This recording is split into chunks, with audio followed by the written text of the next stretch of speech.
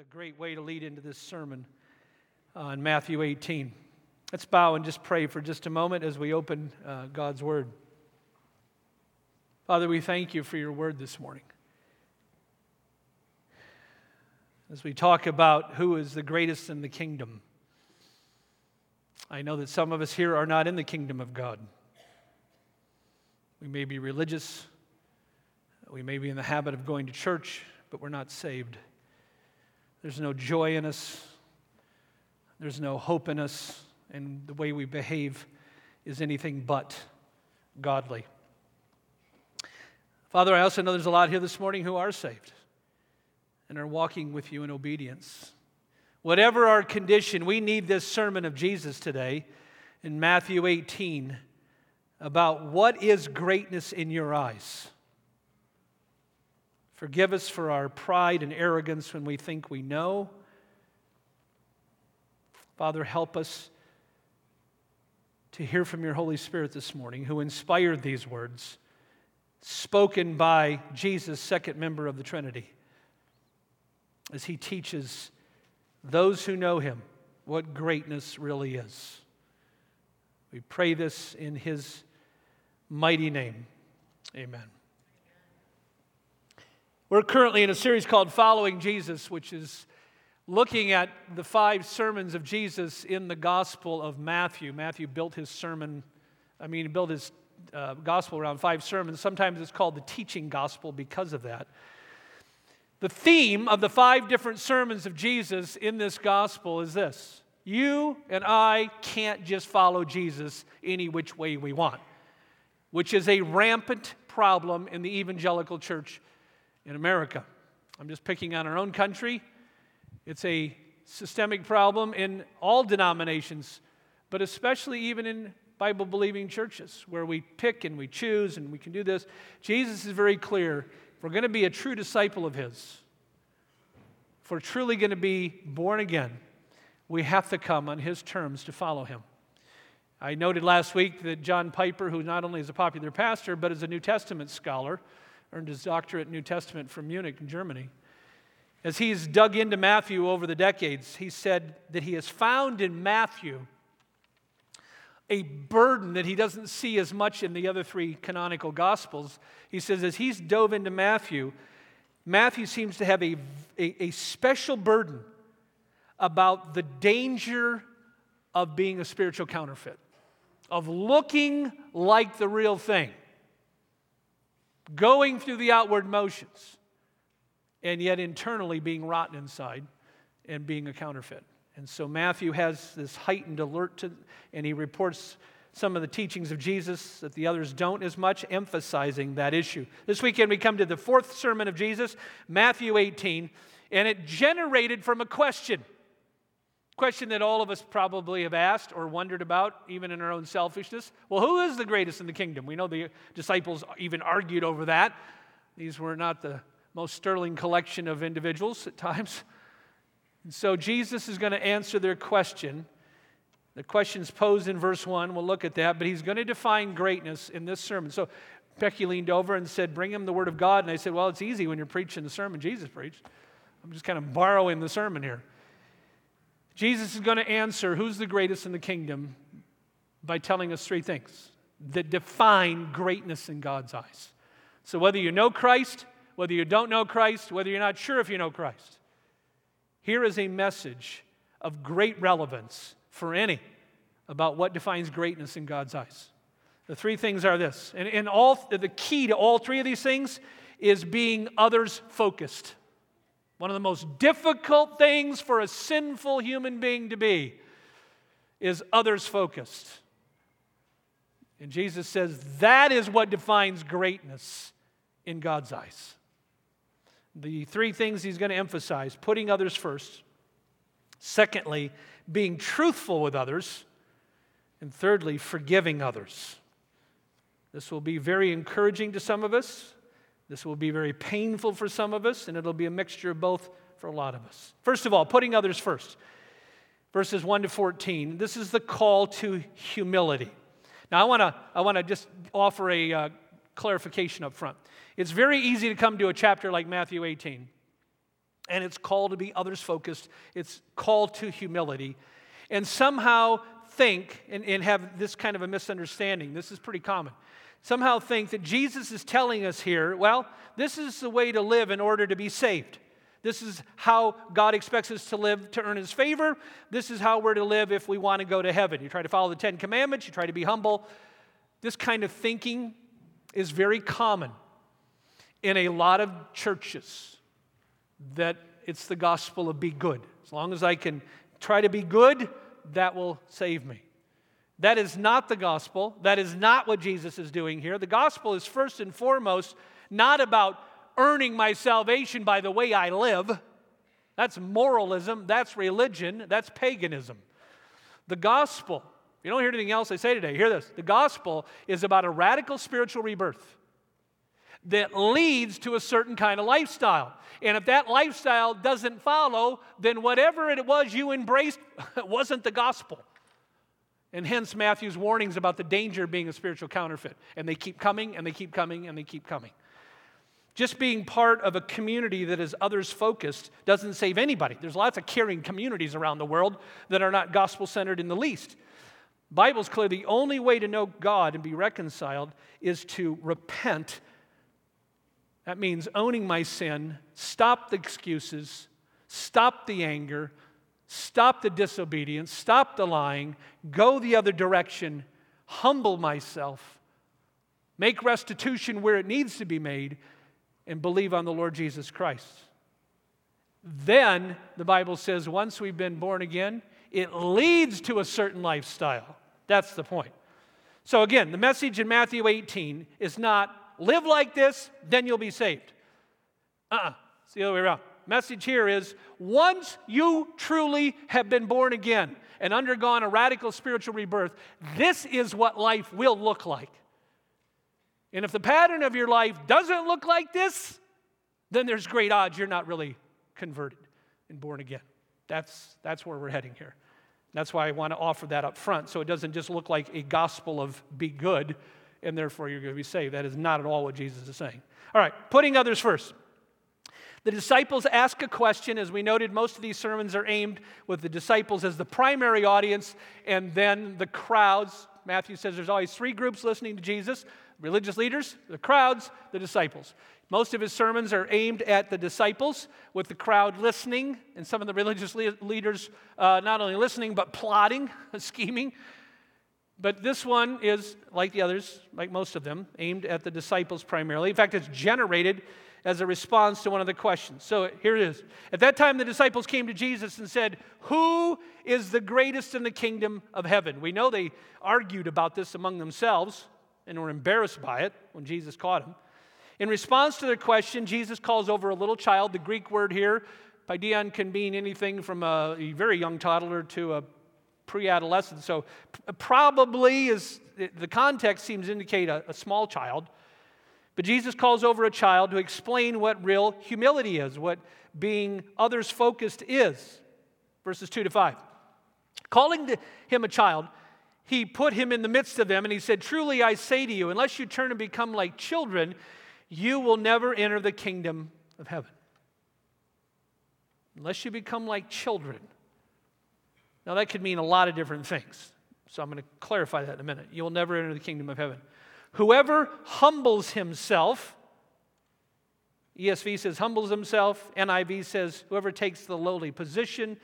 Either way is a good way to translate the Greek word there. Whoever takes this posture, like this child, is the greatest in the kingdom of heaven. Whoever receives such a child in my name receives me. Now, what does he mean, whoever humbles himself like this child? Obviously, there's a way in which children aren't humble, and there's a way in which they are humble. So what exactly is Jesus saying? Because children, if you have any and been around any, you know they can be incredibly self-absorbed and their own little self-sovereign. That's Paul Tripp's phrase. I love it.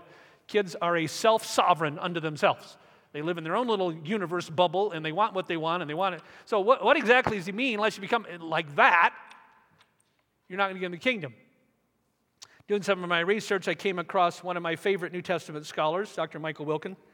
Teaches out at Talbot Seminary in California. got a great commentary on Matthew. And he clarifies, and I think he did it very well in getting at what Jesus was using a child to illustrate. Quote, Jesus here is not commending the inherent innocence of children. He wasn't saying anything about that. He wasn't complimenting that children are somehow innocent. They're not. The Old Testament, he says, has a balanced view of both the sinfulness and the value of children. Instead of pointing to the innocence of a child, Jesus is using the child as an object lesson on humility that comes from vulnerability. The humility of a child consists of the inability to advance their own cause apart from the help and resources of a parent. Now listen to this last two sentences. What Jesus is celebrating, he's celebrating the humility that comes from a child's weakness, defenselessness, and vulnerability. Those who want to enter the kingdom of God must turn away from their own power and self-seeking.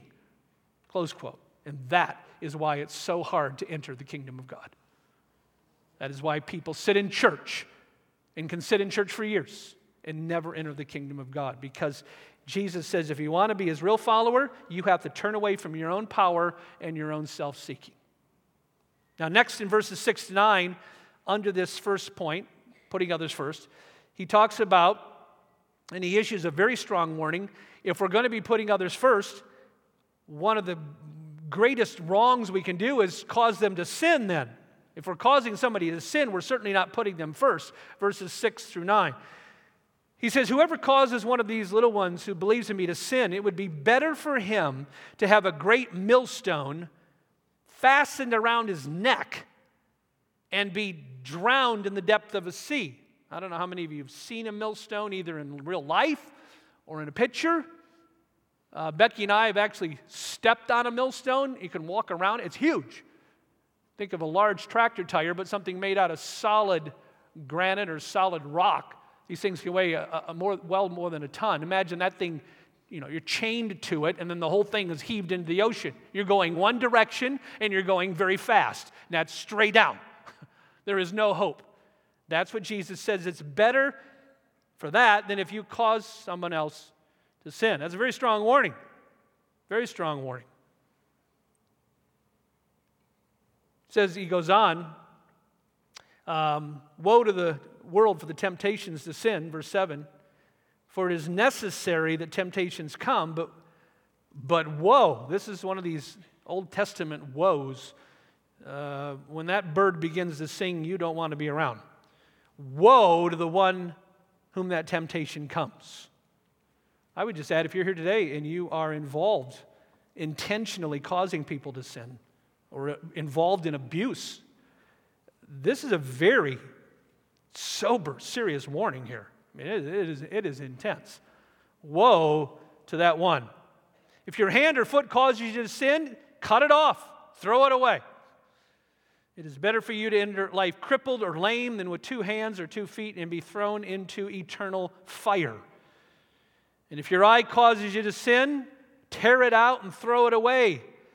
It is better for you to enter life with 1 eye than with 2 eyes and be thrown into the Gehenna of fire. I made a mention recently that, interesting, that Paul in all 13 of his letters in the Bible never mentions hell by name. He talks about judgment. But nobody mentioned hell as frequently and with such graphic, terrifying language as Jesus, the gentle shepherd. That's why when theological liberals or people in other religions like a Gandhi come along and say, oh, they admire the teachings of Jesus because he was such a loving, he was a loving prophet. He was a grace-filled prophet. But on the other hand, nobody preached about judgment and fire and hell and damnation more regularly and with such intensity as Jesus did. It's a little unsettling in that sense. And here he doesn't hold back at all about those that are causing other people to sin. Finally, to drive home the concept of putting others first in humility, he tells a story about a wandering sheep that reveals God's concern for people. And his point is this should be the model of love we have for others. Verses 12 to 14. And what do you think? If a man has 100 sheep and one of them goes astray, does he not leave the 99 in the mountains and go search for the one that went astray? Obviously, yeah. If he finds it, truly, I say to you, he rejoices over it more than over the 99 that went astray. So it is with the will of my Father who is in heaven, that one of these little ones, that never should one of these little ones perish. So it is never the will of God that one of these little ones would perish. So there is his first point of putting others first. It is so countercultural. It is so counter our human nature, counter my human nature. The call to sacrificial humility. And again, it's not a call, he's not holding up children in one certain way because they are sinful and they're selfish, but he is holding them up in another way about their weakness, their defenselessness, their vulnerability. And he said, that is what I'm talking about. You have to turn away from self and power seeking and powering up over others, or you're not my disciple. You can say anything you want. You can give all the lip service in the world. But as the Puritans continue to warn us, there's going to be a lot of pastors and a lot of church leaders and a lot of bishops in hell because they simply use their position. If you're in a position of authority in any way, in the military, in the police, as a teacher, or as a pastor, or a counselor, go on. If you're in a position of authority and you're using that to power up over others and abuse, there's going to be a strong judgment, very strong judgment. Secondly, being truthful with others. In these verses, Jesus now gives us a pattern to follow when we fail to put others first and end up sinning and wounding somebody. And this is all of us. We've all done it this week, and we've all had it done to us this week, and we will do it again next week. So because this is a sermon about putting others first, this is a sermon about who is the greatest, he has this next section about if we're going to be others-focused, it has to be, part of that is being truthful with others. This is a very, very important section. Verse 15. If your brother sins against you, and here he's using an example, but there's a broader principle, obviously. If someone sins against you, go tell them their fault between you and them alone. If they listen, then you've gained your brother. So this is a call to be truthful with other people when they have sinned against you. And obviously, they may come to you, but same thing. Now this means somebody has truly sinned against us, and they didn't just do something we didn't like, or the great sin of our day, they offended us. We won't go down that road. They offended us. This isn't just about small things that are irritations. This is somebody who is either I've sinned deliberately or I've done something grievous or something been done to me. And it means at least two things Jesus is saying here as I unpack this. Number one, if somebody has wronged us, sinned against us, and we decide that's an agreed, and it actually doesn't just say against us. If brother sins against you, go tell him his fault between you and him alone. So there's a privacy principle here. That's the key. So if someone is wronged or sinned against us, here's the first thing it means. I need to go to talk to them before I talk to anybody else. And if there's a principle violated in the church, that is probably one of the most common ones violated in the church. If I really feel someone has wronged me, or if you feel somebody's wronged you, when we feel somebody's wronged us, we must talk to them before anyone else.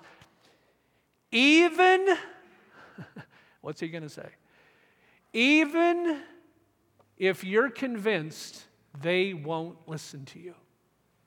How often over the years in ministry I have heard that rolled out. I'll give you an example. A number of years ago, another church had a number of pastors on. I think we had 9 pastors in that church. And I got a letter one day about one of them. One of these long epistles. I want to bring to your attention Pastor so-and-so. And then it was 2 pages of Pastor so-and-so's offenses against this person.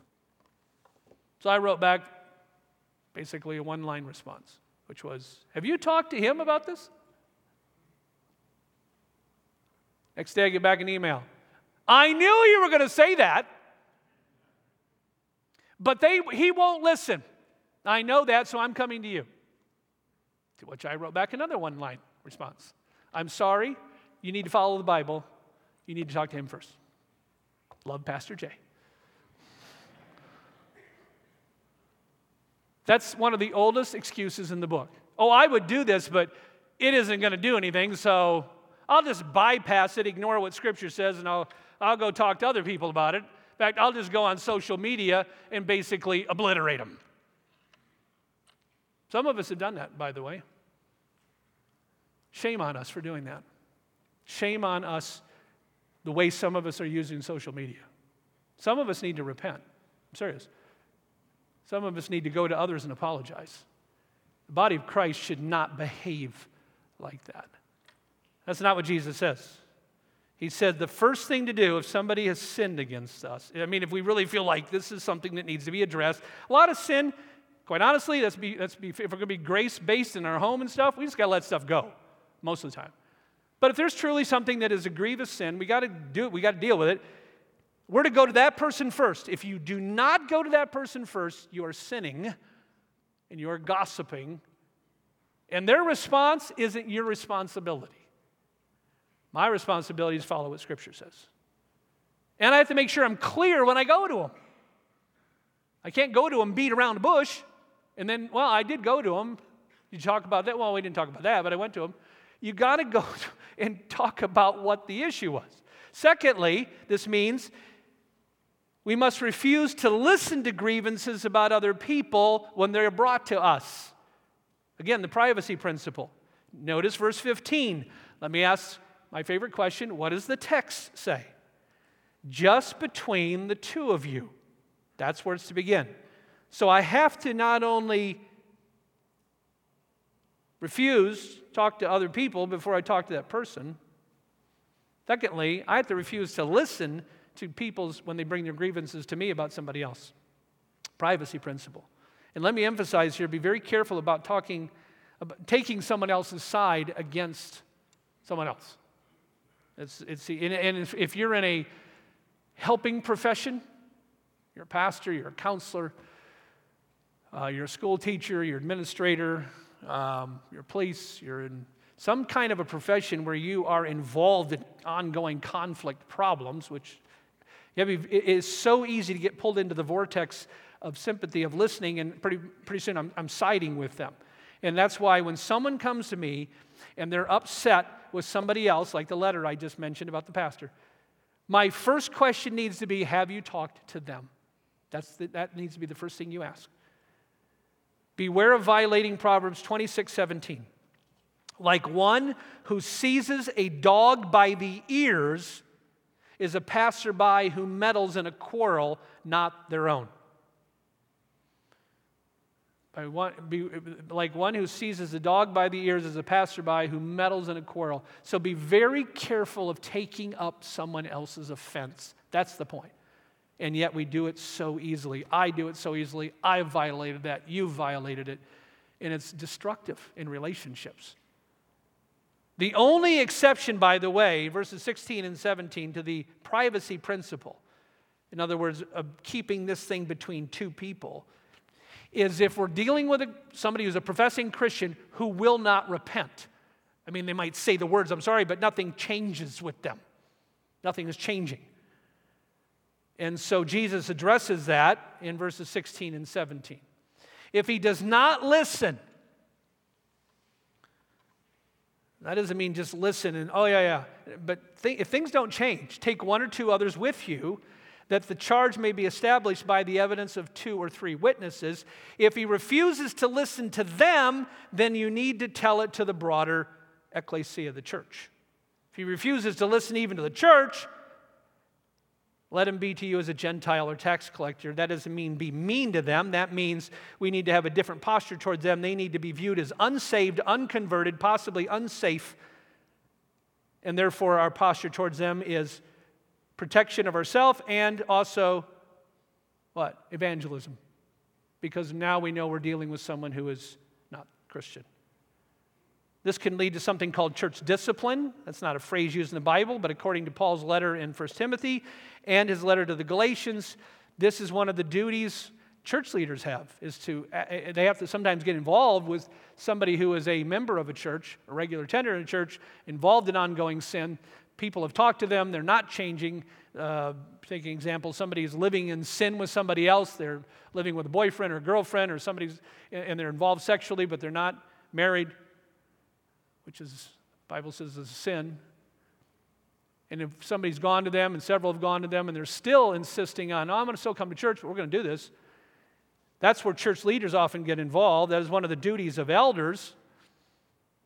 I remember a period in our last church where Becky and I ended up, with our elders and our leaders, getting involved in doing church discipline against 4 different missionaries, all pretty much in rapid succession. Adultery, pornography, insubordination, lying. It was a mess.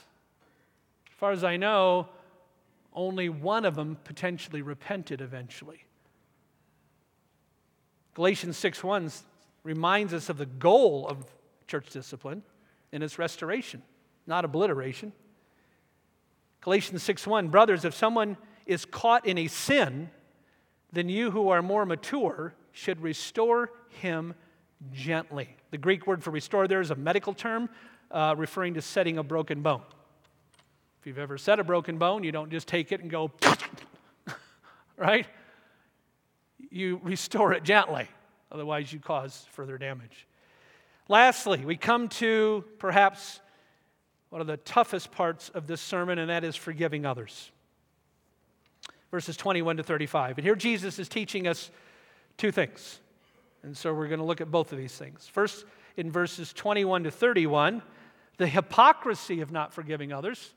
And then secondly, the danger of not forgiving others.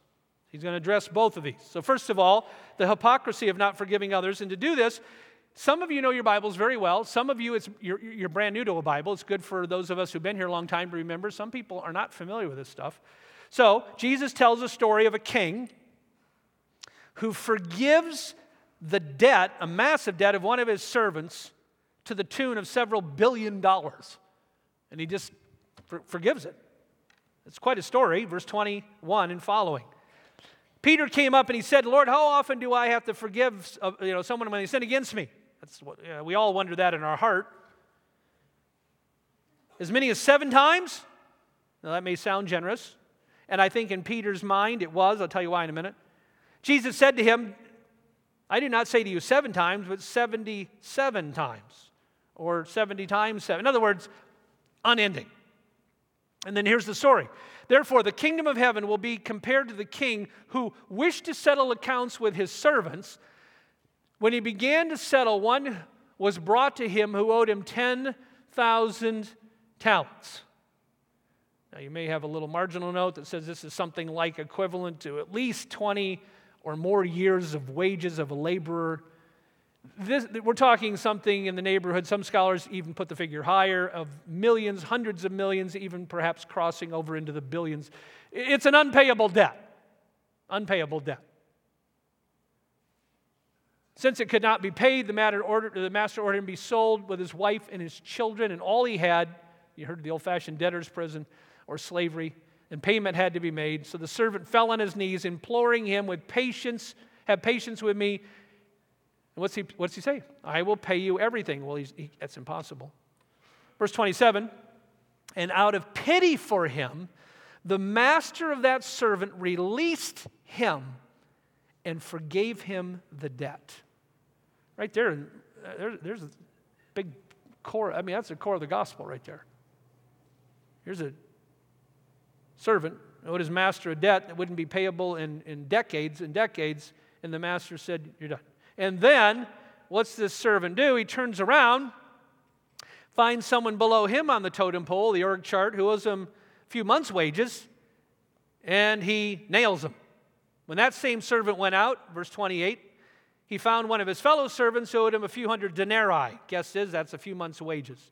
Seizing him, he began to choke him. Wow. So obviously, there's anger here. And he said, pay me what you owe me. Pay it to me. So the fellow servant fell down. Interesting, same wording, pleaded with him, have patience with me, I will pay you. But the story here, completely the opposite reaction. He refused, and put him in prison until he should pay the debt.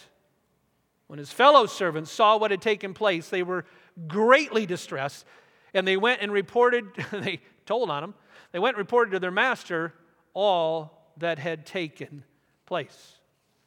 I mean, very sobering story of what happens.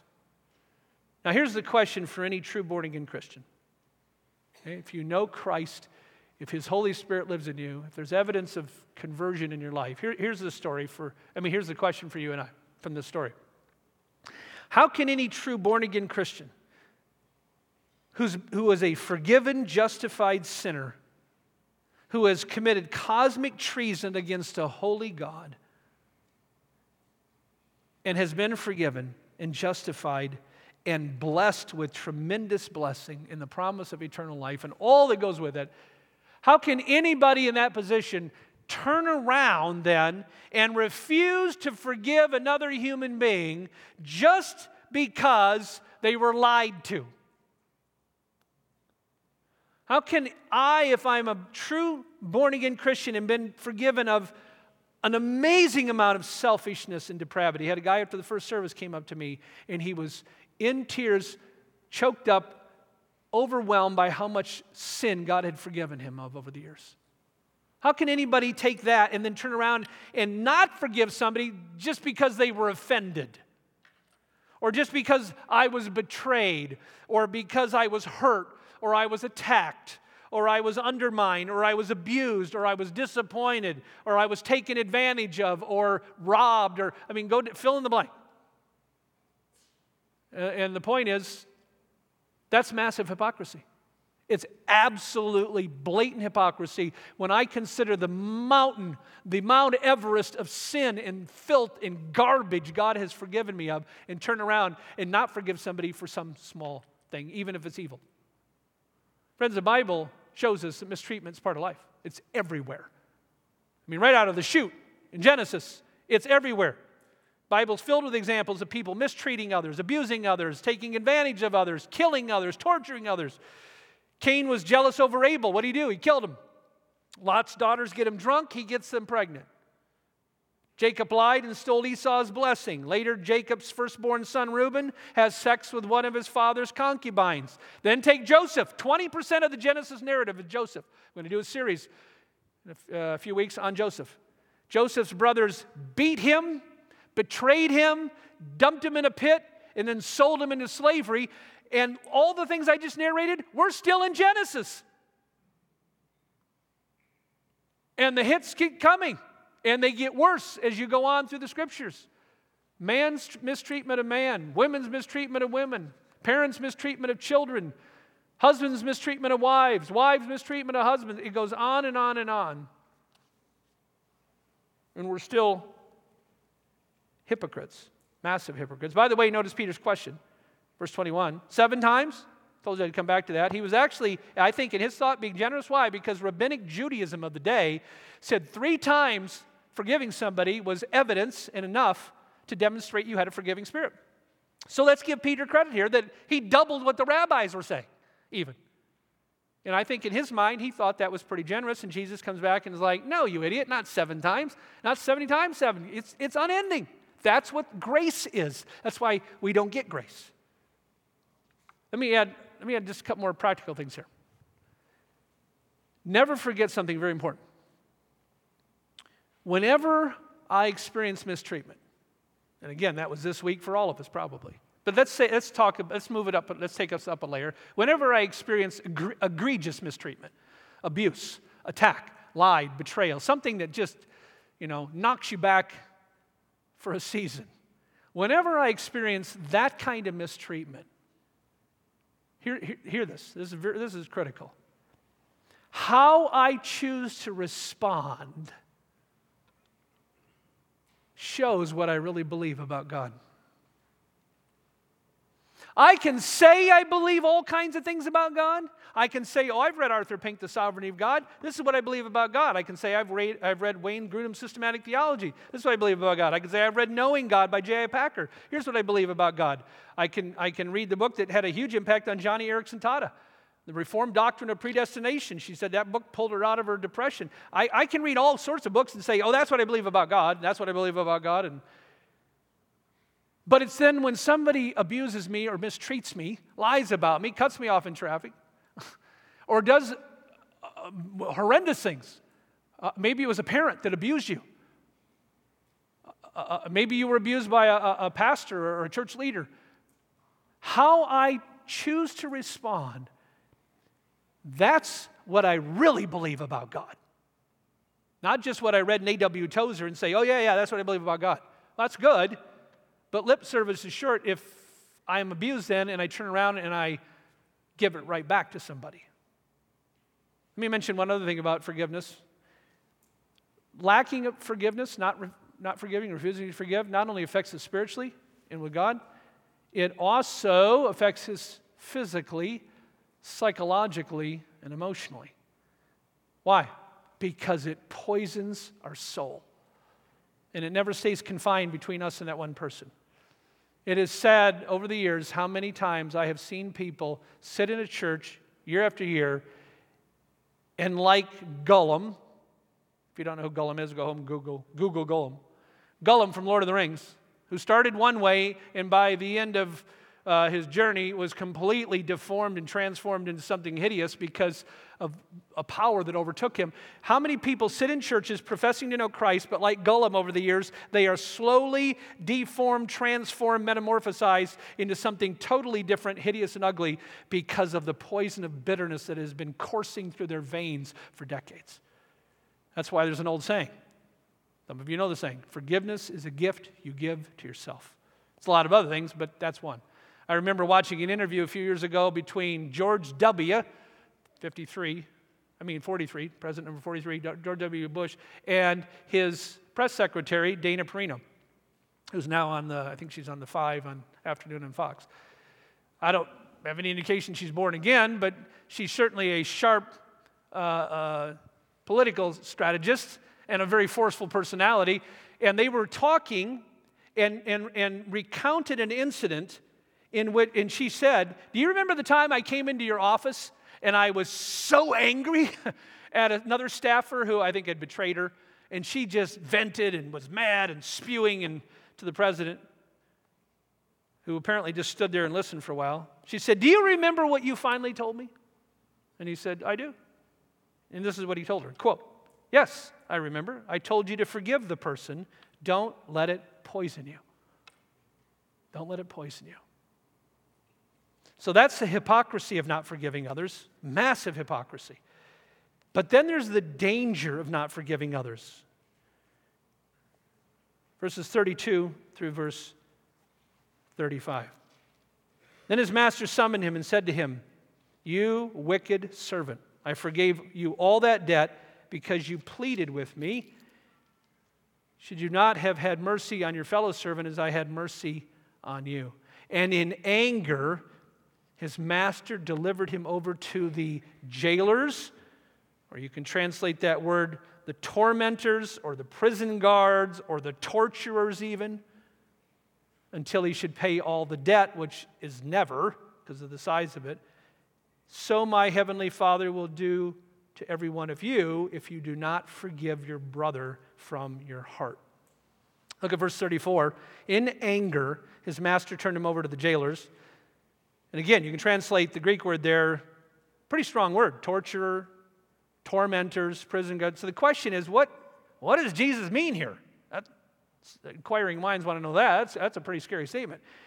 I believe from studying this over and over the years, I think it's pretty clear what he's saying. He's saying this, and I'll put it in first person, if I hold fast to an unforgiving spirit, I will eventually be handed over to the tormentors. I think he's not just speaking about emotional torment. He's talking about something here. I think he's speaking about eternal judgment, and that's very clear from the context here. In other words, I will lose heaven and gain hell. Why? Not because I lost my salvation. I'm proving I never was saved. That's his point. Just to be clear, Jesus is not saying, oh, you earn your way to heaven by forgiving other people. That's not the gospel, and that's not what he's saying. I even had somebody after the first service said, is that what he's saying? And I said, no, I said it. He's not saying salvation by forgiving other people. The only way to be reconciled to God is to repent and believe on the Lord Jesus Christ and be saved. The only way to be reconciled with God is to repent on the Lord Jesus Christ and believe and be saved. Let's be clear on that. What he is saying is if I cling to an unforgiving spirit, if that's my default over the years, then in the end, here's what I'm proving. I'm proving I don't know Christ and I don't get grace. That's what I'm proving. I'm proving I never was saved in the first place. And then he issues a sober warning. Same warning back in Matthew 6. If you go back to Matthew 6, in fact, in Matthew 6, he issues it in even more graphic language. If the knife went in verse 18:35, in chapter 6, verse 15, he turns the knife and drives it in deeper. Matthew 6:14 and 15, he's talking about, this is in the Sermon on the Mount, talking about prayer, and he's about ready to move into a section on fasting. But then he gets to the end of the section on prayer, what we call the Lord's Prayer. And he's, in an interesting way, he finishes. He said, if you forgive others their trespasses or their sins, your heavenly Father will also forgive you. But if you do not forgive others their trespasses, neither will your Father forgive your trespasses. That has vexed many a Christian. What does he mean? Your Father will not forgive you. Once again, let me say it as clearly as I can. The point of Matthew 16:15. Young people, hear this. This is really, really important. All of us, this is really important, especially as we get older. Some of us just, as we get older, the offenses towards us pile up and they congeal like concrete over the years. And by the time we're older in life, we're just bitter.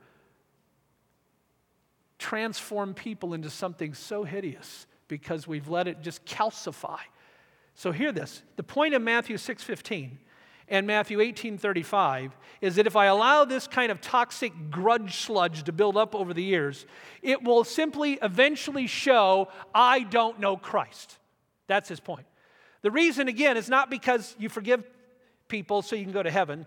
The reason is because by not forgiving others, and if that becomes my pattern, if that's my posture, I'm just proving I don't understand grace, and I'm just proving I'm not really one of God's own.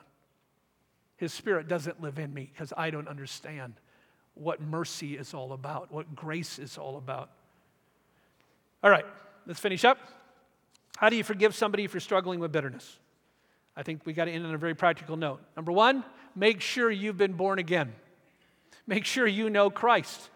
Make sure you know the gospel. There's a great passage in Les Miserables in the book that doesn't come out in the movie, and after Jean Valjean is forgiven by the old priest, he's never experienced anything like it in his life. And he goes out into the woods, there's a whole chapter in the book, where he has this total grace meltdown because it was such a shock to his system to experience grace. Point is, we're in a lot better position to forgive if we've experienced God's grace. That's the first thing to make sure. Secondly, own your bitterness and ask God to help you start the process of forgiveness. Look, bitterness is one of the most difficult sins to recognize and own and admit to in our lives. It's very hard for people who are consumed by anger and bitterness to admit it. And then beyond that, to own it and start doing something about it. And so often our default is, oh, I'm not really bitter, I'm just grieving. Or I'm not really bitter, I've been hurt. Or you don't understand what's happened to me. Or I'm just sad, or I'm wounded. Or, And while these things can get mixed into the grieving, they easily become excuses to justify our anger and our bitterness. And we need to remember the call to forgive is not a call, hear this, the call to forgive is not a call to downplay what's happened to you. The call to forgive is not some kind of a divine eraser. Oh, just pretend like it didn't happen. That's not the call. Many forget that forgiveness is an act of blame. You're actually, in forgiving somebody, saying, you did this and I'm letting it go. Forgiveness is a deliberate decision, and it begins with admission, confession, repentance, and then freedom. And it can take time. Thirdly, attempt to be reconciled if possible. People get reconciliation and forgiveness mixed up, and they conflate the two. They're not the same. You can forgive somebody and have no relationship with them in the future. It depends. Number one, if they're alive. Number two, if they're even safe to be around, and if they have repented. There are some people it is wise not to reconcile with, but I still have to forgive. So forgiveness is mandatory. Reconciliation is desirable but optional, depending on if the person is alive, if they've repented, and if they're safe to be around. The final question is, well, what if the person is alive and I'm trying to reconcile and they will have nothing to do with me? The best advice I've heard comes from Athanasius. Athanasius was the 4th century Egyptian bishop, and he said this: when dealing with those who oppose you, out-rejoice your adversary. There's how you do it. He writes, let us be courageous and rejoice always. While the Lord is with us, our foes cannot hurt us. So he's echoing Paul in Romans 12, don't take revenge. If your enemy is hungry, feed him, and by that you'll be heaping burning coals on their head. So the rewards of forgiving are release from prison and God's assurance that we really are one of his own. Father, thank you for this sermon of Jesus. It is a pointed sermon. It is a long sermon, but it is so needed in the body of Christ. We're just like everywhere else. There's a lot of pain, a lot of hurt, a lot of abuse.